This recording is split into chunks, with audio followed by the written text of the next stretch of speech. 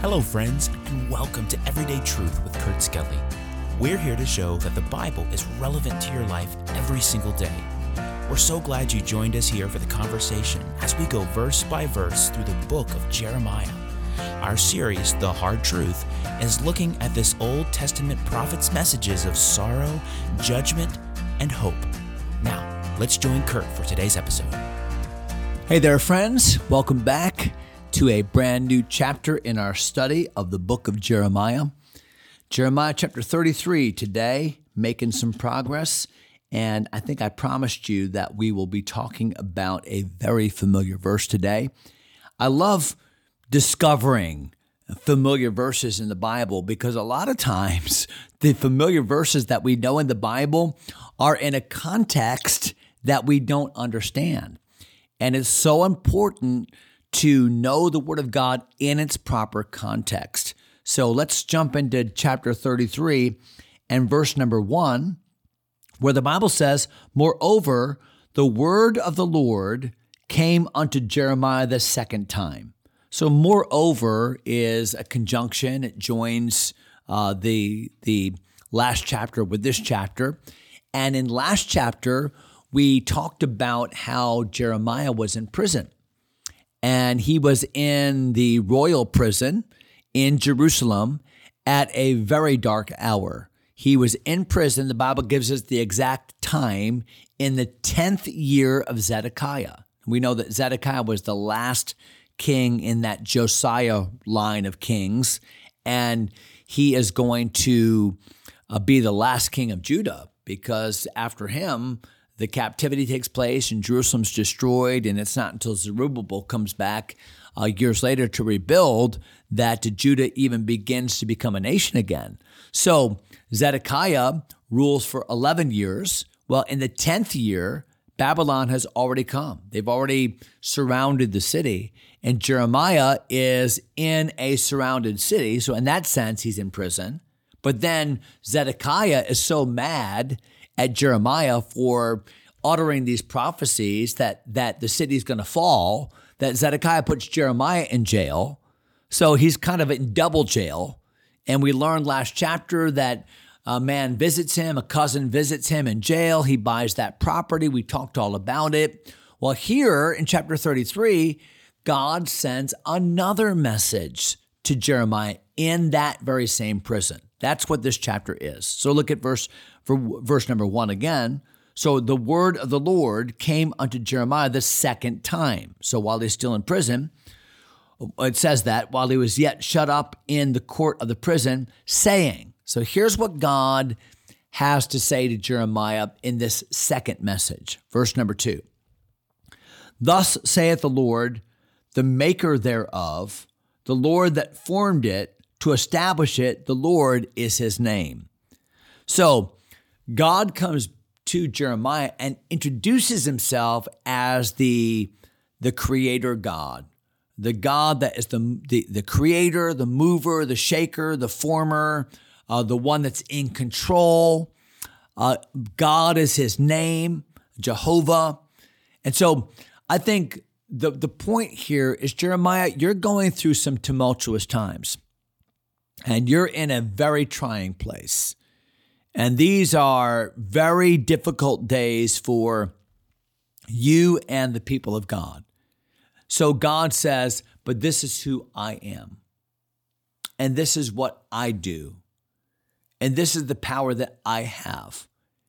And I think that there's a great template there for you and me, which is during the most difficult times of our lives, where we have a million question marks and it seems as if everything is falling apart, these are great times for us to realize that our God is the same.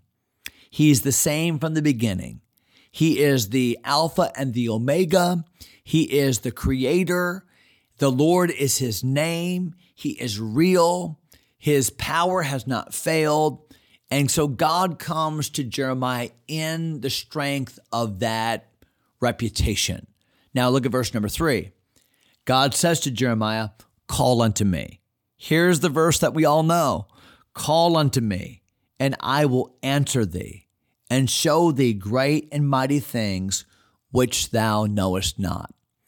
Now, I think too often we take that verse and just kind of yank it out of its context and use it as a prayer promise about whatever you want. Well, just call unto me and I will answer thee, and I'm just going to give you things beyond your wildest imagination. And I guess there's an element of truth in that, but that's really not the context of what the Lord is saying here in Jeremiah chapter 33 and verse 3. What's the context? The context is, Jeremiah, you're in a vulnerable place. You're in prison. Even last chapter, Jeremiah prayed that long prayer saying, Lord, I bought this property. I don't really understand all the things that you're doing. This is difficult. And God answers that prayer and says, Jeremiah, there's nothing too hard for me. You know that. Let's rehearse this. I'm judging this city. They deserve it. I'm allowing this. I'm in control. But I, the same God that is powerful in judgment, will be powerful in restoration. And there's coming a day when these fields will again be worked and planted and watered and reaped. And there's coming a day when I'll put my word and my spirit in the heart of my people. There's coming a day of permanence. The same God that judges is the God that restores. I am God. I am strong. So God has already said all of this. And now in this same situation, Jeremiah's still in prison. God comes to him and says, so Jeremiah, one great resource you have right now, knowing that judgment is coming, it's imminent, is you can still come to me, call unto me, and I will answer thee. There's still the opportunity, the prerogative of a relationship with me. I'm listening. I'm attentive. I will answer, and I will show you things. I'm going to bring you into the know about things. I will call unto me and I will answer thee and show thee great, incredible things, mighty things, which thou knowest not. What's the point? The point is, Jeremiah, there are things you don't understand about all of this. Now, God's explained a good deal. Last chapter was a big explanation, wasn't it? But Jeremiah, trials bring confusions. Trials, they bring murkiness. Why? Because it's almost impossible in a trial that we are experiencing to have a level of objectivity because we feel the pain. We see people suffering. We endure those seasons. And it's easy to become discouraged or even misinformed because we give greater credence to the pain and frustration of the situation than we do to the veracity of the still and small voice of God. So what is our resource? Our resource during times of pain and trial and tribulation and confusion and murkiness and all of it is prayer. Call unto me. I will answer thee. And what I'm going to do is I'm going to illuminate your thinking in ways that you don't understand because I'm doing things that are above you. My ways are not your ways. My thoughts are not your thoughts. So for you to see it my way, you're going to have to ask me, and then I will show you these mighty things.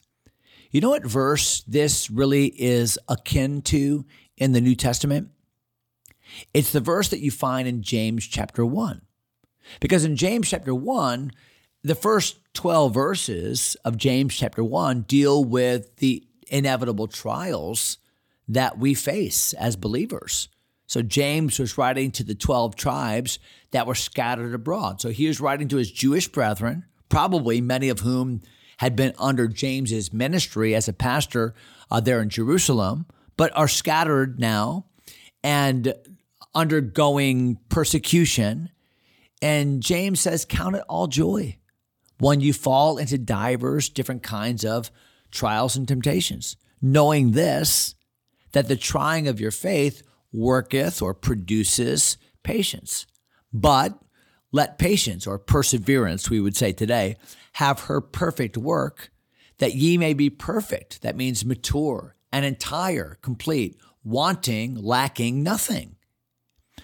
But then the Bible says, if any of you lack wisdom, let him ask of God that giveth to all men liberally and upbraideth not, and it should be given him.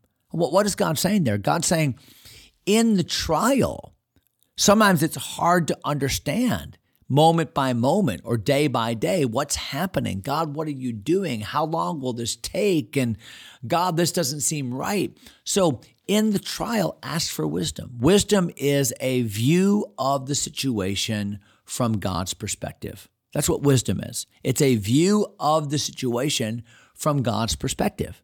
So ask for that, and I will show you what I see that you don't understand. I will give you a perspective about your trial that you could not and would not otherwise see.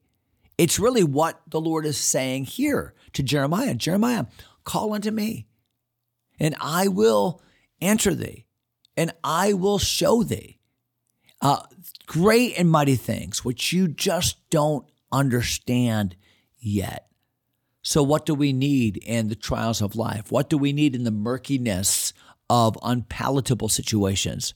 We need the wisdom that only God can give, but that God gives in answer to our prayers of faith.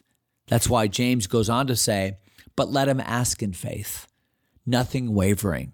For he that wavereth is like a wave of the sea, driven with the wind and tossed. For let not that man think that he shall receive anything of the Lord. The point is, trials ought to purify our vision, to make us say, I only have one resource, and that one resource is God. And God, I'm pretty confused right now, and I don't know what's happening. I'm a little discombobulated, but Lord, help me to see. I'm trusting you. Give me wisdom. And through his word and through the answers to prayer, God does just that. We see it in James 1. We see it here again in Jeremiah 33 and verse 3. Wow, I just glanced at the time, and I think that's where I'm going to stop, because verses 4 through the next 7 or 8 verses kind of expands upon that. I don't have time to complete that today, so we'll do that. We'll stop right there in verse number 3. Pray for wisdom. God says, I will give to all men liberally and upbraid him not if we'll ask him. If we ask for wisdom, God will give it to us. So ask him, even in your situation right now, and he'll show you great and mighty things, which you know not. I hope that helps. We'll jump into verse number 4 next time. God bless you, my friends. Thanks for taking time to listen. If you enjoy Everyday Truth, go ahead and subscribe to the podcast or share it with a friend. Until next time, God bless.